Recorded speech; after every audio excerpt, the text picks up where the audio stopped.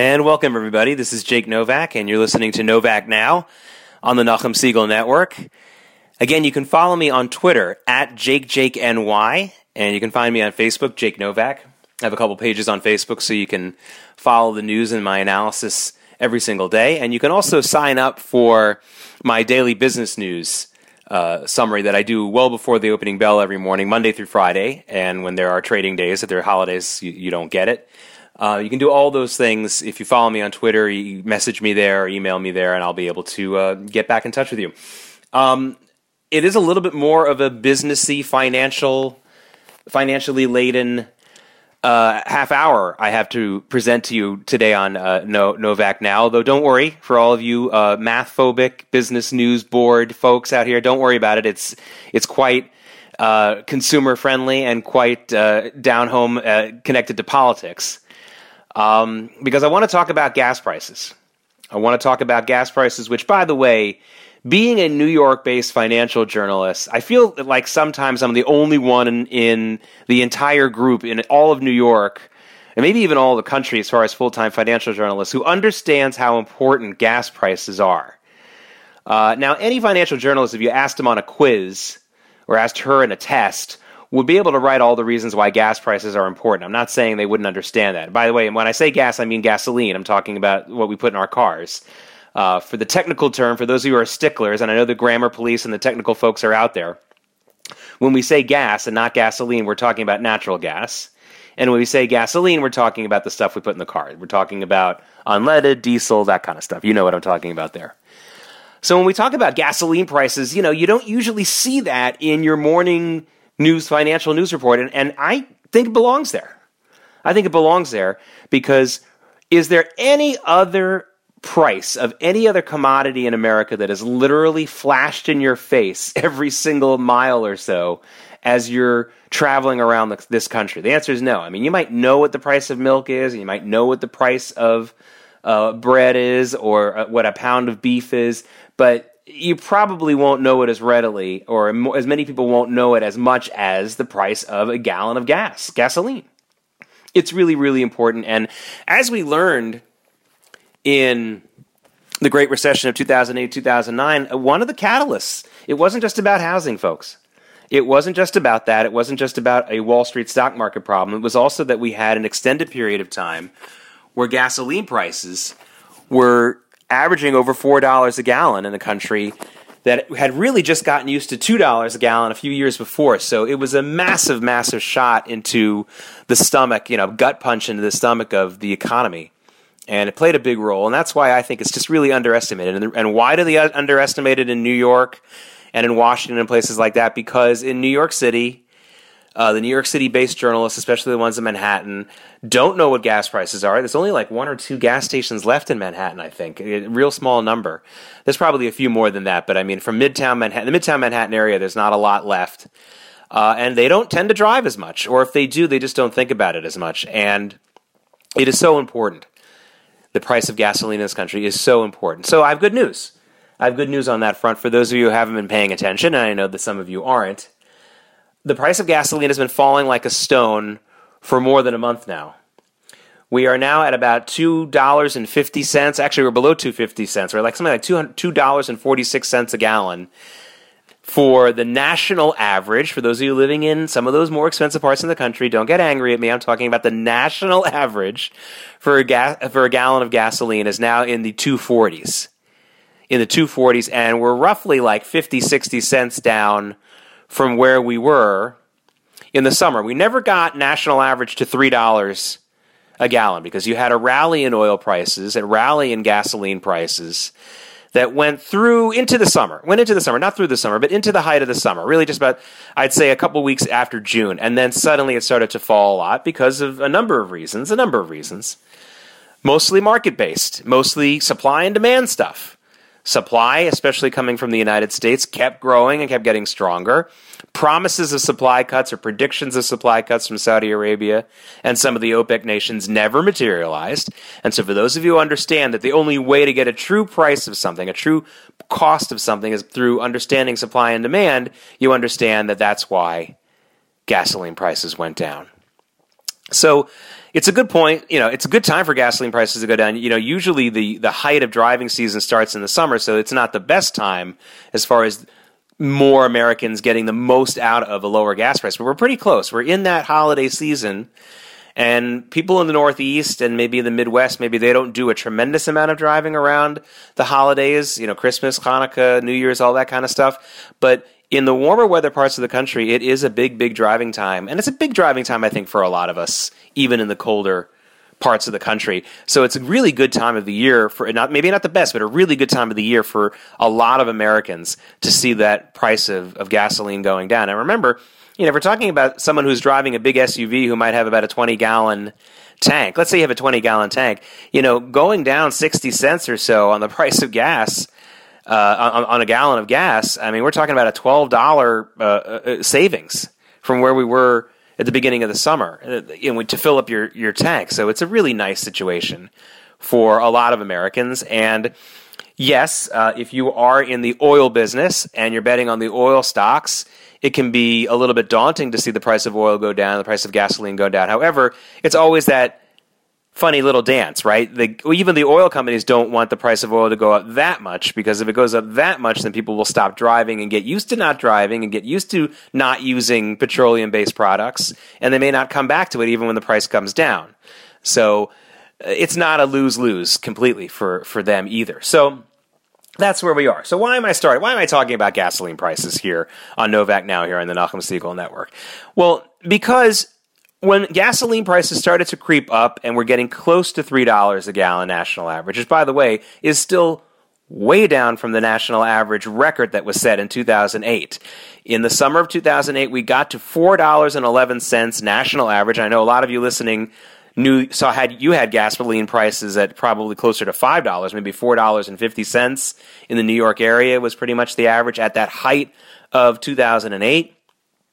If you recall, and a lot of people seem to forget this, the steady rise in gasoline prices through the end of 2007 all the way up to that crescendo in the summer of 2008 when we got to $4.11 a gallon national average finally stopped when then President George W. Bush announced an eventual relaxation on some of the federal rules against offshore drilling. And even though all the experts pointed out that it would take probably at least a year for anyone to even get started with the drilling, it just sent a message to the oil markets that they had really reached the ceiling here, that if they kept rising as much as the prices had kept rising, then something else would have happened. President Bush or some of the other political leaders in other countries would have done even more to increase supply. So people started to take their profits and got out.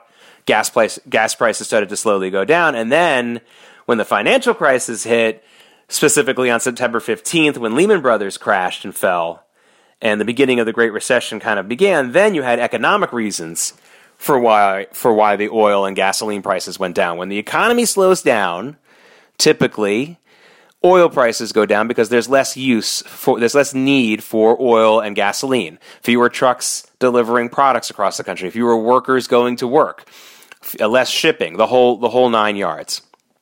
And that is why, with oil prices going down now, it's such a really great kind of perfect storm, if you want to call it that, in that the American economy is still moving along very, very strongly and is still growing in a lot of places, and yet oil prices are going down because the supply keeps going up. It's very, very rare. I mean, I cannot think of a time when the economy of the United States was growing at this pace. The last check on the last quarter was 3.5%, and of course we got 4% growth in the previous quarter. That's a good steady clip of economic growth, and for oil prices, gasoline prices to be going down while we have that kind of economic expansion is really, really good. It's a perfect storm for the American public. That means that we're not paying extra for our economic mobility to get around from one place to the other, to move supplies and to move goods and services, the whole thing. So it's a good little scenario right now. I don't know how long it's going to last. Again, I would just point to supply and demand. As long as we have a good amount of supply coming from here and overseas, we should expect oil prices to remain tame. I think oil prices are in a healthy place when we're between $50 and $60 a barrel right now. That's not where the oil companies would like it. They'd like it between 70 and maybe 75. But they can still make a profit at 50 to 60. And again, I'm getting a little too technical there, so I don't want to go any further into that. But just to let you know, you're not going to see Exxon or Chevron go out of business at $55, $60 a barrel gasoline, oil. That's not going to happen.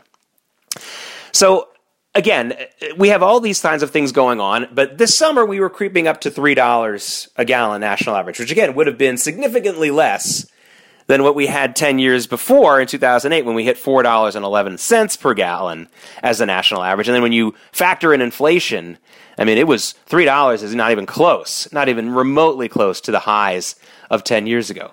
But nevertheless, $3 a gallon as a national average number is a real psychological thing. You see that 3 at the gas station and you think, oh, we're on the higher end and, you know, maybe I need to cut back on my driving or darn it, this is going to cost me more. And so again, the reason why the price was creeping up was supply was started. We kept hearing reports that the Saudis and some other OPEC nations were going to cut supply. And so the oil traders started to bid up the price, and that made the price of gasoline higher. But that didn't stop a lot of politicians from deciding this was a good way to bash President Trump. Right now, a lot of politicians out there, from both parties, of course, mostly the Democrats, but plenty of Republicans like to bash him too. They choose any reason whatsoever to bash President Trump. And they thought, hey, the prices of gas are going up. We're getting around $3 national average. Some parts of the country, especially on the coast, were well over $3 a gallon as far as their averages in their local states. And they were thinking, let's get Trump on this. We've got to find a way to make it his fault. And they came across the idea of, well, just a few months earlier, he had formally exited the Iran deal, the Iran nuclear deal. Some people had said that that could cause some kind of oil embargo. Maybe the Iranians would make things very tense in the Persian Gulf, and there might be some problem with supply, and they were predicting that gas prices and oil prices would shoot through the roof. So even though they were only going up a little bit, and even though $3 a gallon national average was actually never achieved, and even if it had been achieved, it would still be way under the $4.11 national average that we were at in 2008, there were a number of politicians looking to bash President Trump who decided to do a little bit of a victory dance over the fact that the American people were suffering now. They decided that this was a great way to do a victory dance on Trump's head, and let's find a way to connect this to the Iran deal. Now, if you don't believe me, one of the people who decided to do this was a man named Senator Ron Wyden. He's a Democrat and a senator from Oregon. Long time member of Congress. He has been a member of Congress since 1981. He was a member of the House of Representatives from 1981 to 1986 from Oregon, and 1981, to 1996, and then in 1996 he was elected to the Senate. And he's been in the Senate. So he's been in the Senate for 22 years. He's been in Congress for 37 years and change. And he decided to go out and make a video at a gas station with the most expensive prices he could find in Oregon, a place in eastern Oregon, which is a remote rural place where they often have higher gas prices anyway because it takes the trucks longer to get out there and they have to charge for their travel costs. And he decided to make a video and post it on his Twitter feed, which I will retweet and have on my Twitter feed that you can see after this program is over. But you can just hear it now. You don't really need to see it to get the full understanding or a good understanding of the message here. So I'm going to play this 54-second message here in video from Senator Ron Wyden that he taped on May 26th of this year. So just a little bit more than 6 months ago. He puts on the windbreaker, gets out in front of a gas station in eastern Oregon, and this is what he had to say. Hi, folks. Ron Wyden here with another edition of the Ron Report. I'm in eastern Oregon this morning, and I'm standing by a Trump pump. Just look at the price of gas here in a rural community where folks have to drive a long way just to be able to take care of errands, get kids to school, and get to the job. The fact is, this time of year, often you do see a little bit of a change in gas prices. But what's going on now is when the president pulled out of the Iran agreement, that spread fear and doubt in the world oil markets. Fear that there might be a war in the Middle East, doubt about supplies. That's a big reason why folks really here in eastern Oregon have to drain their wallet just to pay for gas. Poor Ron Wyden. So that's his 54-second message. A lot to go through in that little message of his, but I'm going to stick to just a couple of things. First off, what a major endorsement that was for term limits. Ron Wyden didn't used to speak with slurred speech like that. Ron Wyden didn't used to have problems navigating the English language like he did, and you can hear it. I mean, he's got slurred speech. He's not a drunk, so it's not that. The man has just been in Congress for too long. He's getting old. I assume he has some issues neurologically, and honestly, I don't know how much longer he's going to be able to speak a coherent sentence. And honestly, really, I mean, he's been in Congress for way too long, 37 years. And there are people in both parties like this. This is a bipartisan statement about term limits. I think that if President Trump would push term limits, 2 terms for senator and maybe 5 terms in the House, I think his popularity would go up 10 percentage points. I think everybody who is not in the political class in America would really, really strongly support that. But that's just the first point I want to make. But there he goes on in that message from 6 months ago, making every one of the mistakes that I'm kind of hinted about earlier in this half hour. He's starting to talk about how, well, the Iranian deal, we pulled out of the Iranian deal, and that stoked fears, and there could be a war, and there could be supply. I mean, the exact opposite happened. The exact opposite happened. And Ron Wyden wasn't alone in being wrong about that, but most people looking at the markets did not think that the Iran deal was going to be, I'm talking about people who are experts in the markets, did not think the Iran deal was going to explode oil prices. And if you ask most people who are experts in the oil market why the prices of oil and prices of gasoline were going up in the month of May, they would tell you the same thing I told you before. There was an expectation of a drop in supply coming out of OPEC. There was a worry that was going to happen, and there were a lot of people talking about it. It did not come to fruition, but that they would say, "Hey, this is why the price of oil is going up. Thus, that is why the price of gasoline at the pump is going up." And nothing to do with the Iran deal, nothing to do with Donald Trump, but because they could make a coherent argument, I guess, in a stretch of a way, people like Ron Wyden were like taking the chance. This was their opportunity to bash Trump on something else. Now, fast forward 6 months, and the price of gasoline has been going down almost every day since the day that Ron Wyden made that video. The price of gasoline started to drop in this country a couple of days after he made that video. There have been a couple of pauses without any increase. There have been a couple of points where the price kind of was treading water.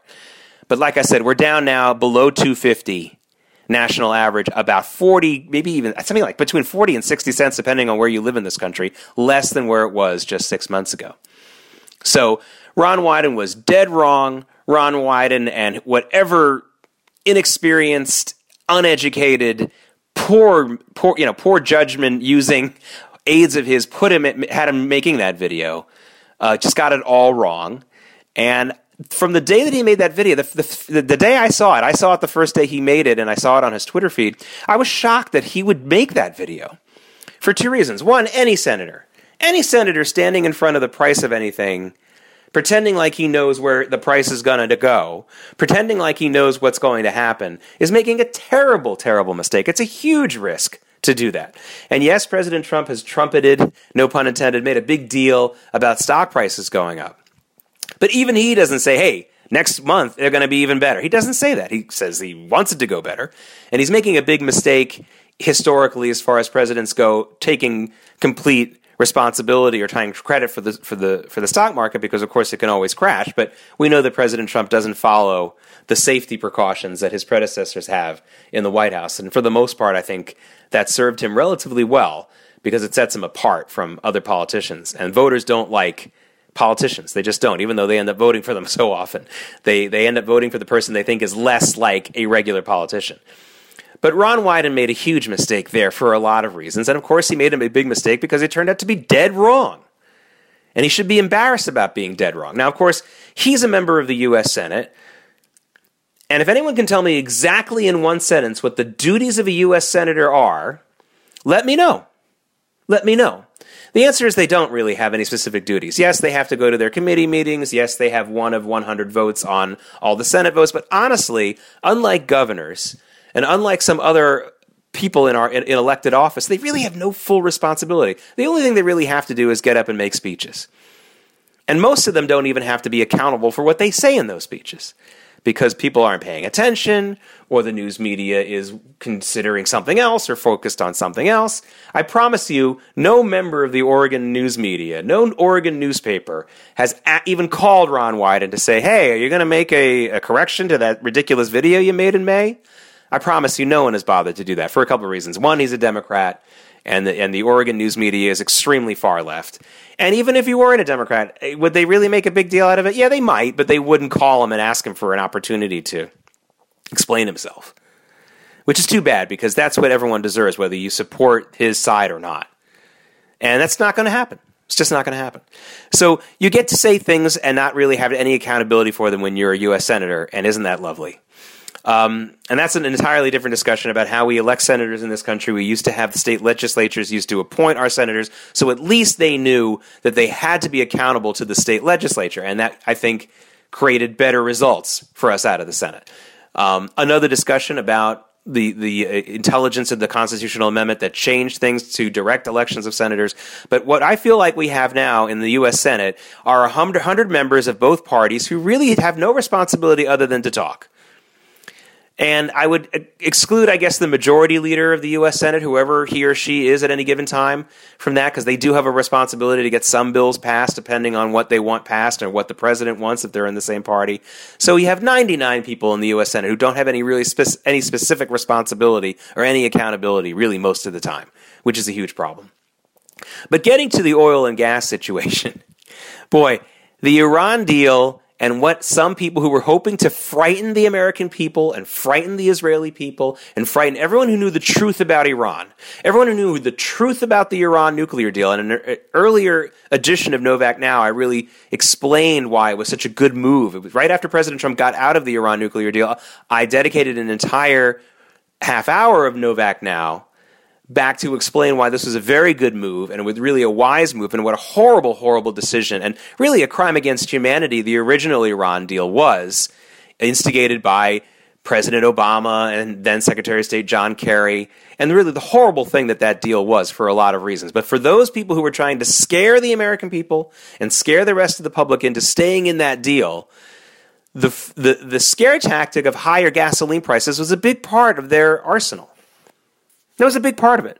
And so when gas prices started to creep up just a little bit, those gasoline prices at the pump, Ron Wyden and people like him couldn't wait, even though it was ridiculously risky and actually had nothing to do with the Iran deal. They didn't care. They rushed out and got themselves in front of a camera, and slurring speech and all, Ron Wyden's out there making a fool of himself. I mean, it's an absolute fool of himself. Not only because he ended up being wrong starting 2 days later, but because anybody who understands the oil and gasoline markets, love or hate Trump, was laughing at him. I mean, I don't know if Ron Wyden can understand or even hear this message, but if one of his staffers is listening, can you do your boss a little bit more of a favor and stop putting him up to public ridicule? I mean, at least do that. Earn your pay. Earn your tax. I mean, I'm paying your salary. Even though I don't like your senator as far as his record, I'm sure he's a very nice guy. But honestly, earn your pay and protect the man. Protect the man and have him do something more positive. And it's such a sad story about Ron Wyden, because for those of you listening from the Jewish community, maybe you remember Ron Wyden from the 1980s when he was a young congressman in the U.S. House of Representatives, where even as a Democrat, he was one of the best voices against the Soviet Union and the human rights violations and the discrimination against Jewish people in the Soviet Union. He was great at that. And he was a very hard worker on behalf of that cause. So he was one of those Democrats who really had his head in the right place, even though some of the stuff he was doing was probably helpful to Ronald Reagan and his argument that the Soviet Union was just so morally corrupt that it was right for us to build up our defenses to challenge them. I'm sure a lot of his fellow Democrats weren't so happy with Ron Wyden bashing the Soviet Union all the time. But he was doing the right thing, and he was a great voice for Soviet Jewry especially. Just really a good ally in that. And here you see him 30-plus years later, slurring his speech, jumping on the bandwagon to bash President Trump. For what? To support the Iran deal? Come on, Senator Wyden. The Iran deal, which threatens the existential, an existential threat to your fellow Jews in Israel? I mean, how could you? And I know there are other Jews who supported the deal, and I know that there are one or two extremely out of the mainstream members of the Israeli political community who supported the Iran deal, who were out of their minds, by the way. And of course, the news media found that 2 out of 100 guys like that who were willing to go on record and talk about it, when everyone, and really the essential 98% of the Israeli public united together in a rare form of that kind of unity against the Iran deal. And you have Ron Wyden just making it, just like someone who understood right from wrong once upon a time, joining that chorus in favor of the Iran deal. And I include Congressman Jerry Nadler also in that group of people who are just so focused on their own self-preservation, worried about the leftward anti-Israel turn in their party, and hoping that they can remain in the Democratic Party by supporting President Obama on things like the Iran deal, even after President Obama is out of office. It's just so sad to see that desperation. After 37 years in Congress, you really need the job that much more for another couple of years, that you're in favor of the Iran deal, which put billions and billions of dollars into the hands of a terrorist factory like Iran. And believe me, they didn't use it to feed their people or to improve their economy, as the continuing riots and continuing strikes in Iran show. What a shame. What a shame. But speaking of riots and strikes, we had riots and strikes going on right now in France. Paris, France is still smoldering at this hour from days of violent protests. And what are those violent protests about? What are they defacing the Arc de Triomphe for? What have they destroyed? The statue of Marianne, the female statue who is the symbol of France? What are they torching and destroying cars on the Champs-Élysées over? You guessed it, gasoline prices. Yes, France, that country that was scolding everybody and warning everybody about higher gasoline prices if they didn't stick with Iran, and how they were going to stick with Iran because they needed those gasoline prices and they needed that extra economic boost from trade with Iran. They're the ones who are having the pain of higher gasoline prices. They're the ones who are having riots in their streets and some of the worst violence we've seen over an economic reason in France in decades. They're the ones who are suffering from it, not us. Not us. I mean, it's just karma with a capital K, isn't it? The people who wanted us to stay in the Iran deal, tried to scare us that something like this would happen in our country if we got out of it. Not only is it not happening here, but it is happening to them. It is happening in France. And let me tell you something. I have no joy in my heart over what's going on in France. I don't want to see France and property destroyed and people killed. 2 people have been killed, by the way, in these riots. This is no joke. I don't want to see that happen.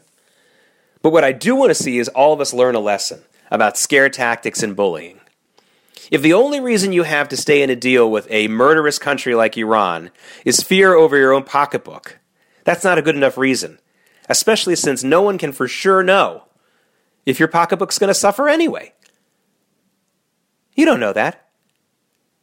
And it's just not worth it anyway.